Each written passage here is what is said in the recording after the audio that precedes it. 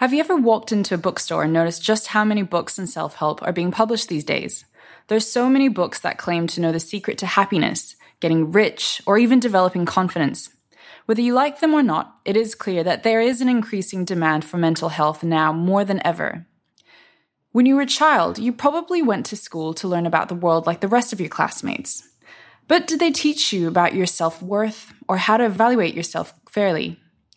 We may be neglecting how important this is. Research suggests a high relation between a student's mental health and their educational performance. Despite this, the American Journal of Psychiatry has found that nearly 80% of children who struggle with mental health do not receive aid. Hello everyone, my name is Vesta, and welcome back to another episode of Wise Words.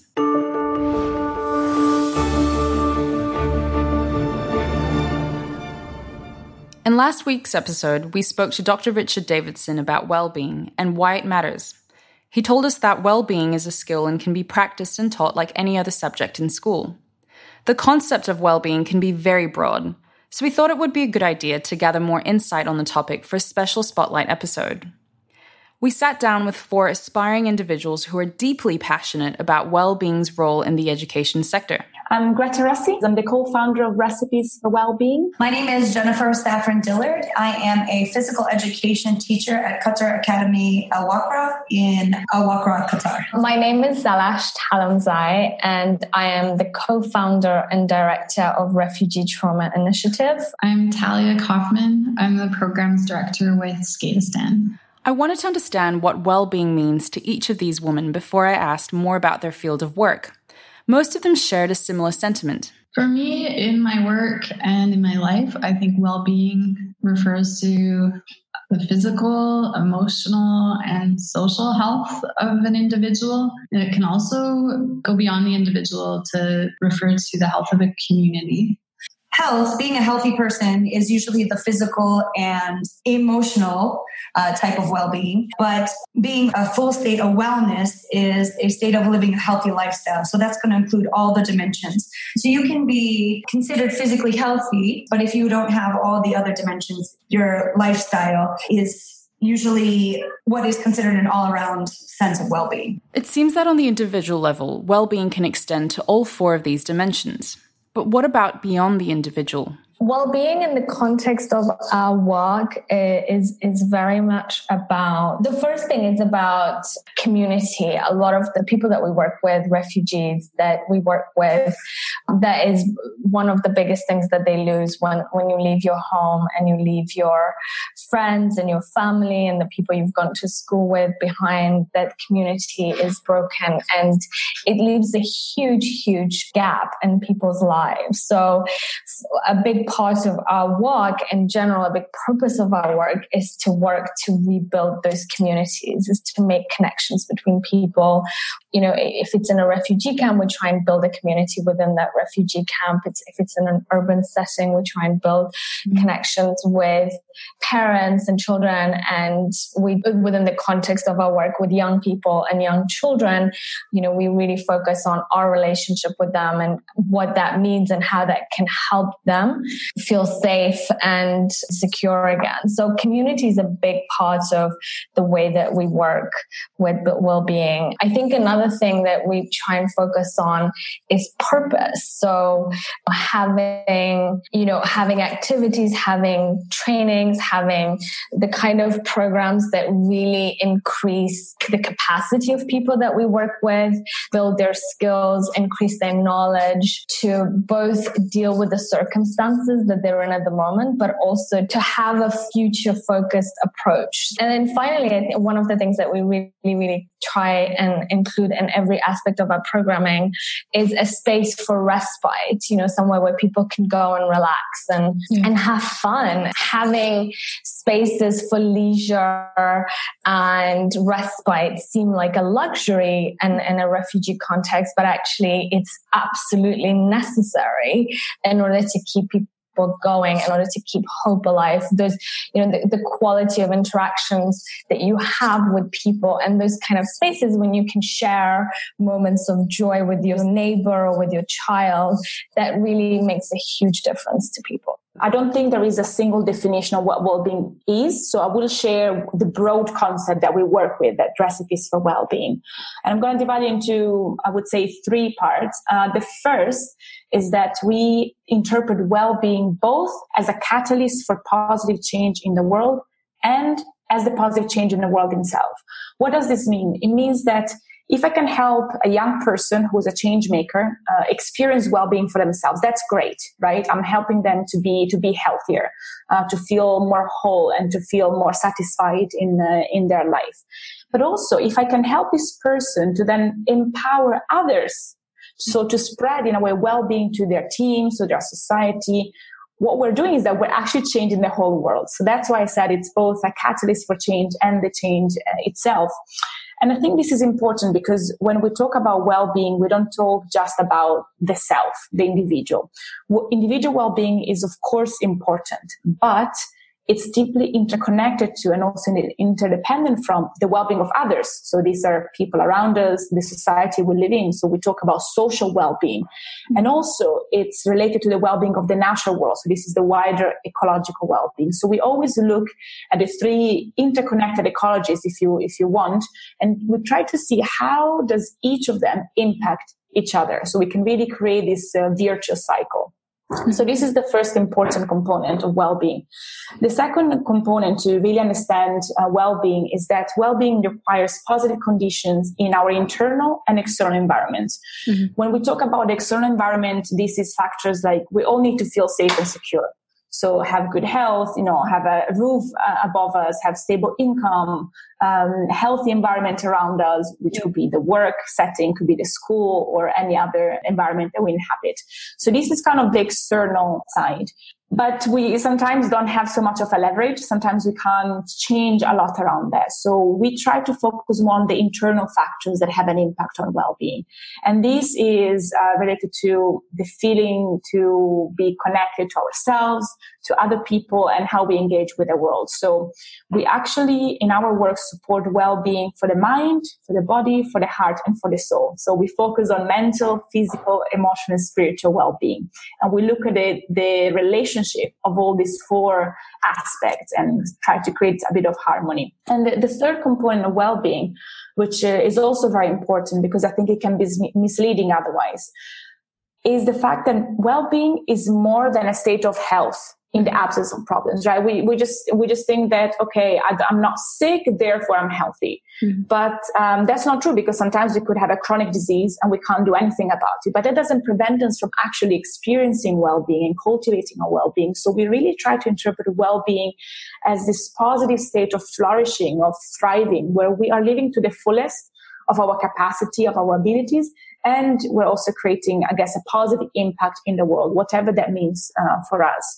So it's important that we embrace both the good and the bad, mm-hmm. Right? Because otherwise people think like that, well-being is just about being always happy and always smiling, always strong. That's not possible, right? We also want to embrace and learn from, let's say, what we define bad experiences or bad thoughts and bad feelings, because they're important as well.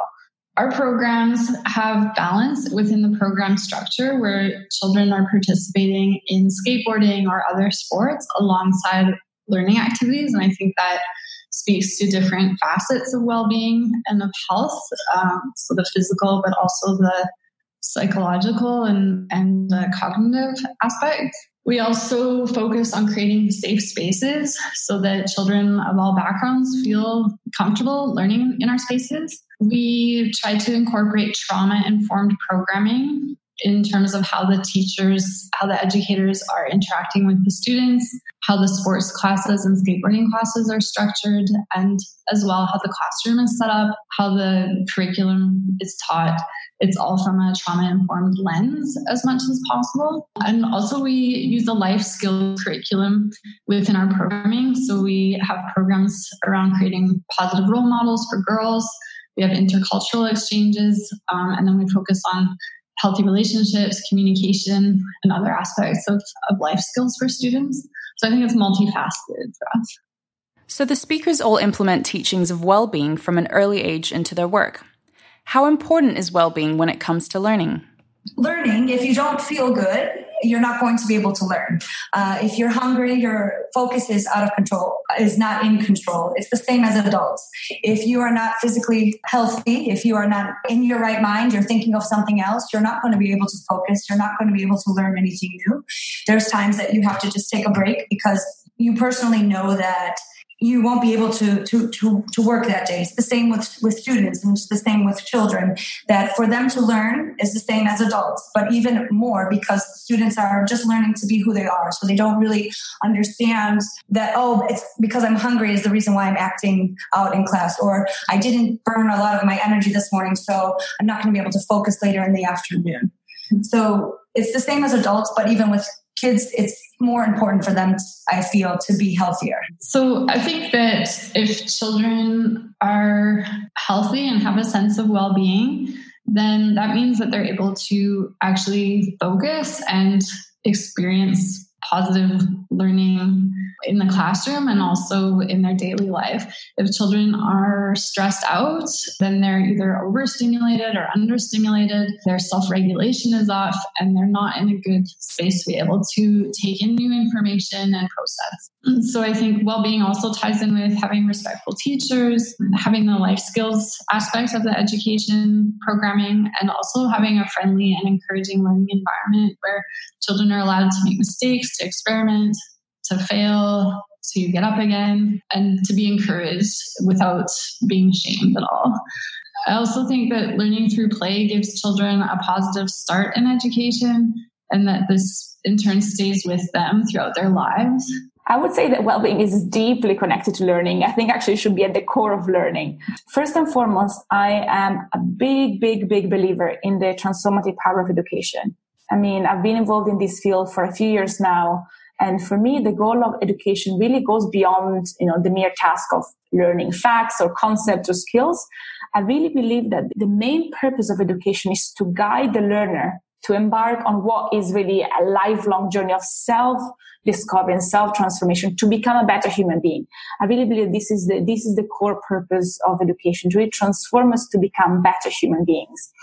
A human being that is more aware of themselves, but also is more compassionate towards others and committed to be of service to other people and the planet.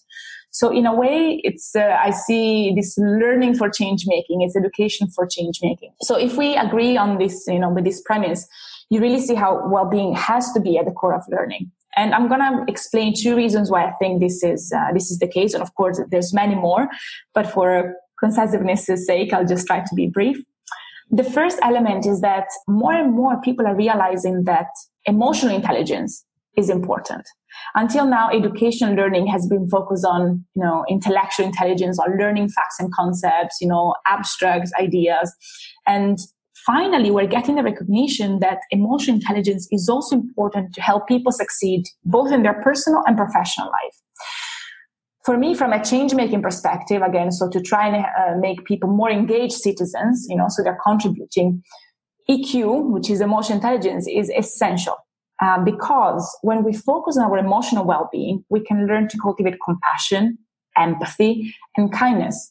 This is both towards ourselves, but also towards other people on the planet. What we're doing is that we're expanding our circle of compassion so that we care for all beings on earth.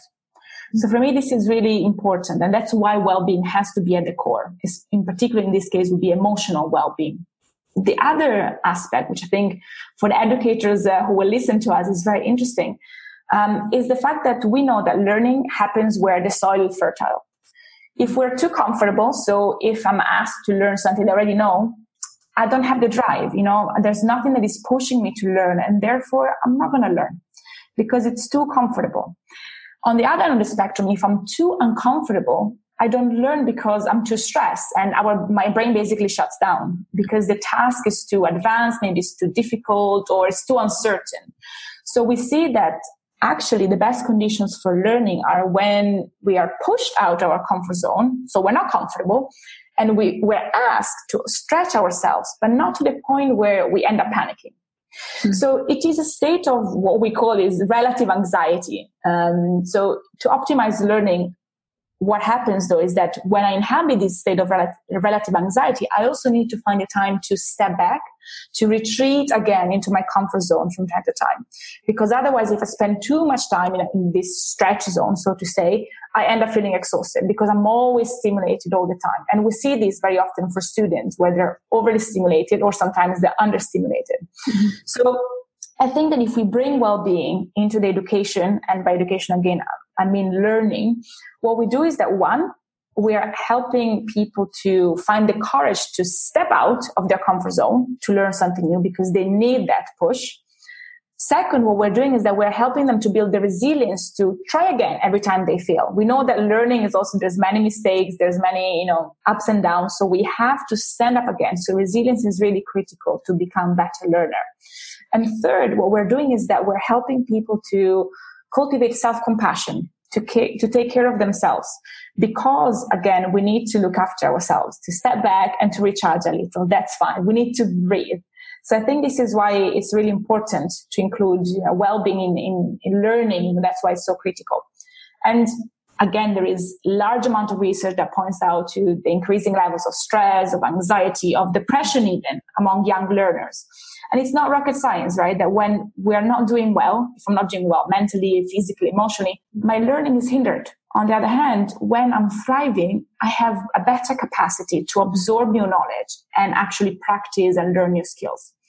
Just to build on what I said before, in addition to building communities, to creating spaces that are fun and joyful and provide respite and spaces where people can build their capacity, we also place a great emphasis on self-care. So how do you take care of yourself and your children and your family and your community in times of crises? So we do this across our different programs. We do that with our own team here and with the humanitarians that we work.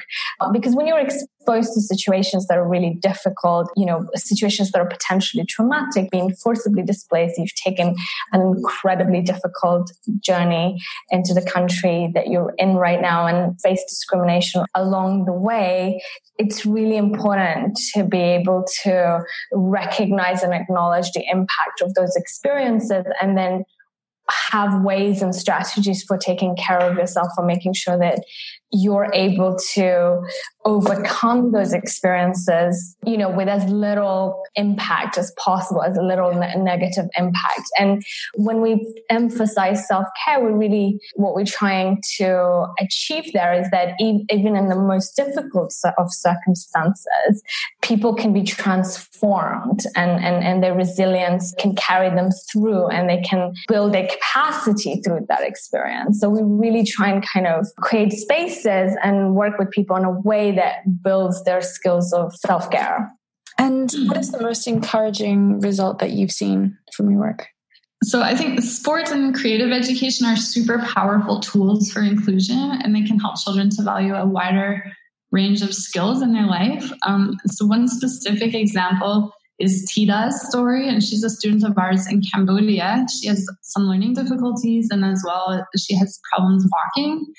And she really didn't feel confident at first to join the skateboarding programming. A few years, I think, she would sit on the sidelines during the skateboarding part of the programming, and she was very shy and she didn't want to join. But with time, the educators and her own facilitator that would come with her to the programming encouraged her to join. And once she did join, we saw all these changes happen for her socially, confidence-wise. So she said she felt really happy. She thought she couldn't do all these things before because of her disability, and now she knows that she's part of the group. So she's pushing on the skateboard, she's dropping in, she's doing kick turns, she's being sociable, and all these skills also translate into the classroom. So it makes her confident to learn, to put up her hand first, to answer questions in the Create classes as well. I can speak a little bit more to her story. I think that this illustrates really well that every child should have access to educational opportunities and recreational activities that make childhood enjoyable for them. an atmosphere that is aware of children's health and psychological safety and well-being will encourage growth at the individual level for every child, no matter what their background. So the first example that comes to mind in these participants, so after a summit where well-being was weaved throughout, so it wasn't the main focus of the experience, but there were different well-being activities throughout. So this participant, at the end of the day, so at the end of the experience, what they shared is that at the beginning, they were very skeptical about well-being. They thought it was something fluffy and without substance, something just for when people have time. They didn't really think that it would make any difference. And actually, they were really skeptical about it and also resistant. But what happened is that after experiencing it, they saw the benefits on themselves. And we're talking about someone who at the moment was experiencing some mental and emotional ill health episodes. So they were distressed. And what they mention is that focusing on this well-being, it allowed them to have the space to, one, feel fully the positive and the negative, right? So very often, whether it is in education, at work, we're only asked to bring certain parts of ourselves, right? We're wearing a mask. We can only share so much. Whereas this person was allowed to do was to feel fully, to embrace the full spectrum of human emotions, which is something really important to live a wholehearted life. Second, they mentioned that also it allowed them to step back and recharge without feeling guilty.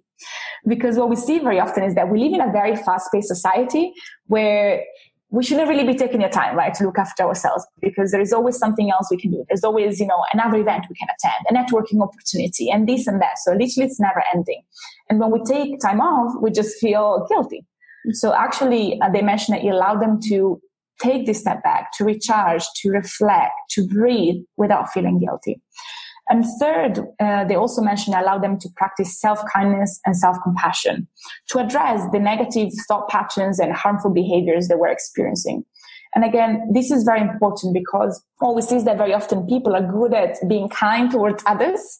They say, yeah, of course you should take some time off. Of course you should, look after yourself. But with themselves, they're really, really harsh. I mean, I know that from my own experience, my standards for myself are super high, and I'm much harsher with myself than I would be with anyone. Mm-hmm. And so it's learning about treating ourselves like a friend. So this for me was really impactful because by the end of the retreat, this person actually experienced an improvement in their mental and emotional health. But also, and I think this is the most important thing, it was not just the, let's say, temporary relief that they experience in these days, but it's that it really opened their eyes to the importance of well-being at work and in life. So now they're better equipped at looking after themselves. So it really served as a catalyst for change. So this is an example from an individual point of view. I will make another example from a more organizational point of view because I think we also focus on that. So a couple of years ago, we hosted a retreat on well-being for an organization. So we had the members of this organization attending the well-being retreat. And one of them commented that it was a really transformative experience, both personally and for the entire team. And I'll quote here, this person said, well-being is such an important element in ensuring that social impact professionals are able to achieve their impact. And as we have learned the hard way, it doesn't come naturally. So it is fundamental to have the kind of support and guidance that Recipes for Wellbeing provides integrated into an organization's development. End quote. I'm mentioning this because it really confirms the fact that the work we do is not just for the individual well-being, but it has a wider impact also on the organization. And this is very important because organizations are really good at looking after the well-being of their employees. And so if you can bring well-being to an organization, you're not just serving your employees better, but you're serving yourself as an organization better because you work better. You're more creative. The communication channels are open. There is a culture of trust, of feedback. So actually you're making let's say if you want to use traditional business language, you're making yourself more competitive in the market. So we can actually bring well-being into the strategy of the organization. So I think this is what really makes me hopeful and grateful about our work. Of course, we're just at the beginning. The journey ahead of us is really long and full of obstacles. But I'm confident because we are very committed to serving others through well-being. And once people experience it, there really is a click, something changes in their awareness, in their consciousness. And, once you open your eyes, you can't close them again. You can't unsee what you've seen. Then, of course, it's a matter of whether you, as an individual, as an organization, as a society, you actually make the steps, you take the steps to actually make a commitment to well-being. But raising that self-awareness is really important. And so we've seen loads of these examples, throughout the workshops and retreats, that people go like, aha, I didn't realize. They have these aha moments and these deep realizations, which for us are the first steps to actually walking on this journey of well-being. We run an early childhood program called Beitna, which means our home in Arabic. And, one of the joys of working with really young children is that you can see the impact of your work pretty quickly. And that, we have children that arrive in our sessions feeling nervous, feeling, not having experienced that play and space and safety that Beitna provides. And then over a few sessions, you see how they've made friends and they're able to express themselves and participate and experience joy and laugh. And for us, that's just such an important and meaningful impact that we can create. We also see that when parents are given the opportunity to really take care of their child, to have the opportunity to play with their children, to kind of focus on their needs. And then they see the difference that makes to their child. You can see the impact of that immediately on the whole family. So we really try and kind of encourage community building and relationship building, because that is a resource that's available to communities that have seen this kind of disaster and crisis all the time. That's the only thing that you have. You have your connection with your child, with your family, maybe with the people that you're around. So we really try and do activities that strengthen those relationships so that people can be self-sustaining. In the school that I teach in, the students are, and it's probably in a lot of other schools as well. So with the technology aspect and what kids are doing nowadays, they go home and if you ask them, I played on iPad all day, I ate junk food, and I didn't get any exercise, I just sat in the house. Between those students and the students that actually where their parents support them and take them to football practice or take them to gymnastics or take them to do physical activity in the park, you can see the difference how the students act. The students in our school, we encourage them to do after-school sports, after-school competition, after-school, during-school sport. During recess, we've organized a lunch league, which we will be starting. The students in our fourth grade have been doing football tournaments, and it causes them to be more focused, because if they don't act well during school, they won't be able to play in the tournament. Not a punishment, but it's a way to get them to focus and go in the right direction. Next year, we'll be starting a flagship for the students. 20 minutes in the morning, they will be able to do physical activity with us.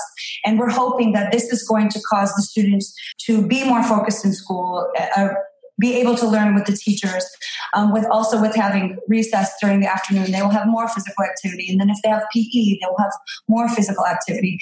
So we're hoping that is what's going to drive the students. The students that participate in after-school sports, you can tell a difference. We have one student here who never participated in any sport. He would try to be a class clown, and his focus wouldn't be there. And this is his first year coming out for sport, and you can totally see a difference the way he acts in PE. The teachers are saying that he's acting better, and because he's focused and he wants to do physical activity, he wants to participate, and he wants to show that he's ready to learn and ready to work. So that was one good outcome of this year of the many other outcomes that we've had with the students that participate in sport or physical activity. This got me thinking. All of this sounds great, but if there are so many benefits to reap from well-being in early education, why have we yet to embrace it on a large scale? So I asked them to talk about what they think are the biggest challenges or limitations in their work.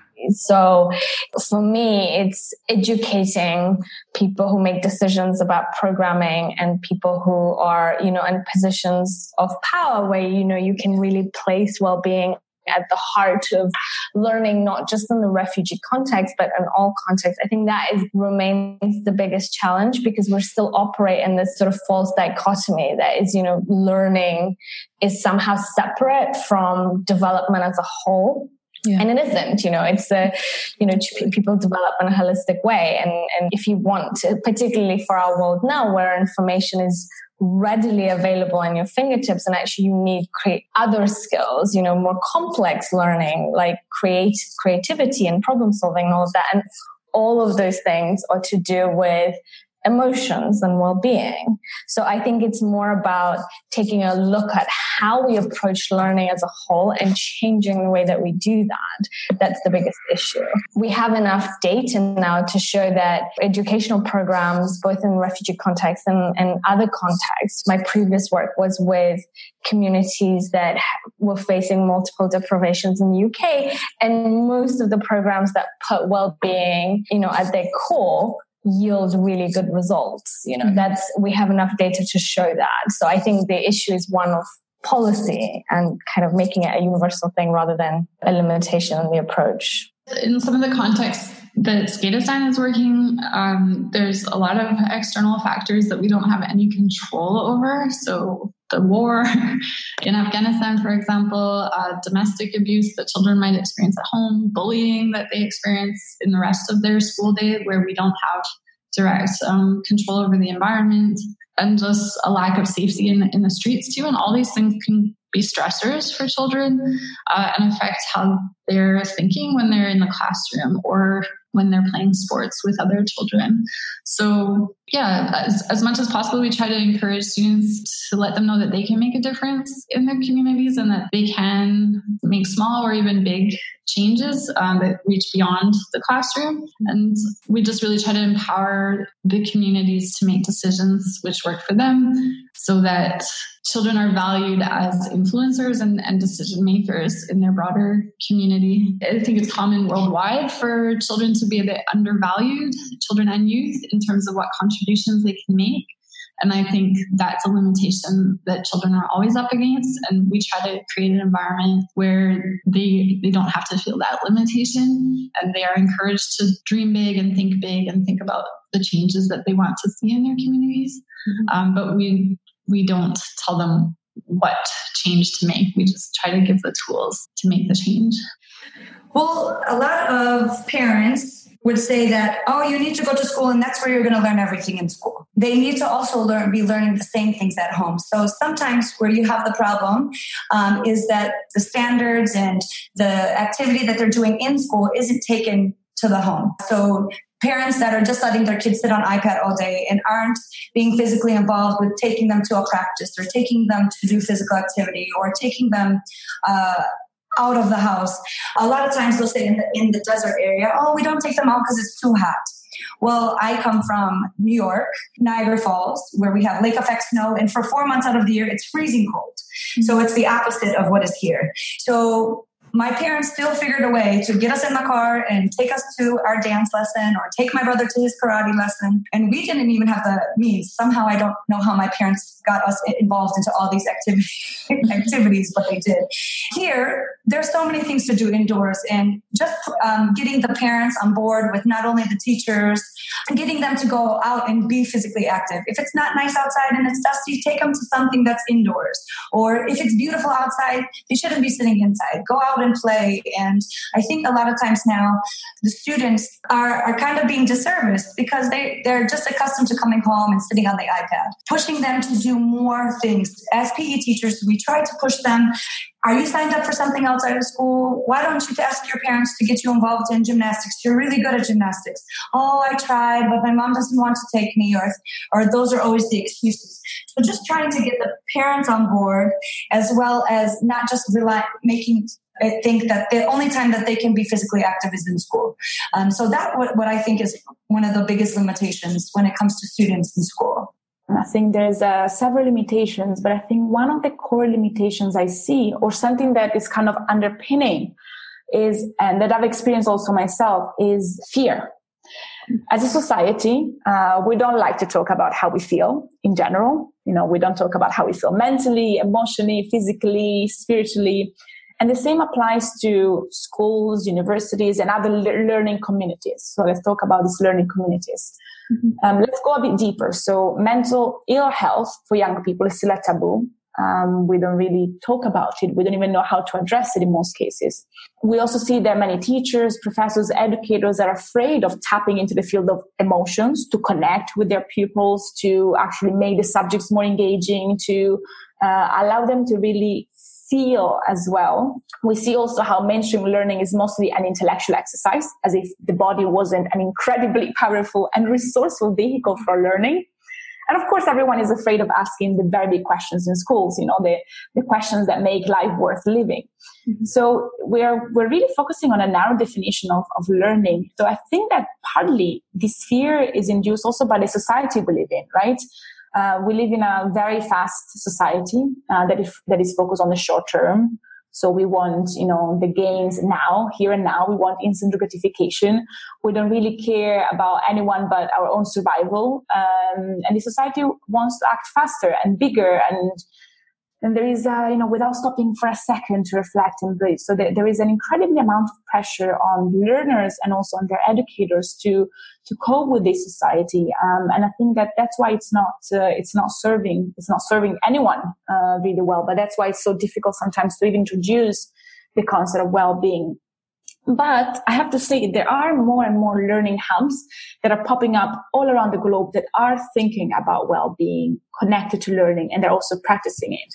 So there is schools and universities that are adopting curricula based around mindfulness, kindness, empathy, because they know that they're not soft skills, but they're essential life skills. They're really essential to the success of these people, not just as professionals, but as human beings, as members of society.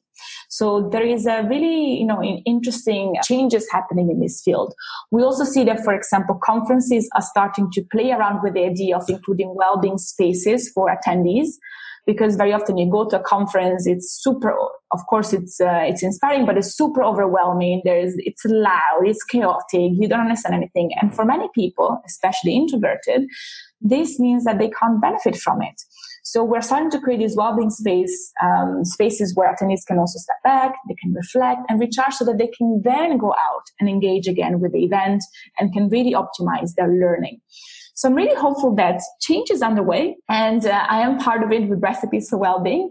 But it doesn't mean it will be easy. I think there's also a limitation that sometimes people, they're a bit afraid, of this well-being. Like, oh, what happens? Do we open a Pandora box if we talk about mental ill health? And I'm like, well, in a way, yes.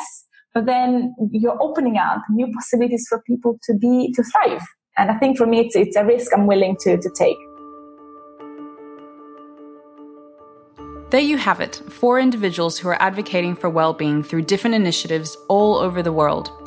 We hope these interviews shed some greater light on the importance of well-being and its significance in the education sector. We would like to extend our gratitude towards Zailosh Talamzai, Greta Rossi, Talia Kaufman, and Jennifer Zafran for participating in this special episode of Wise Words. Please check our show notes for links to learn more about them and their respective work.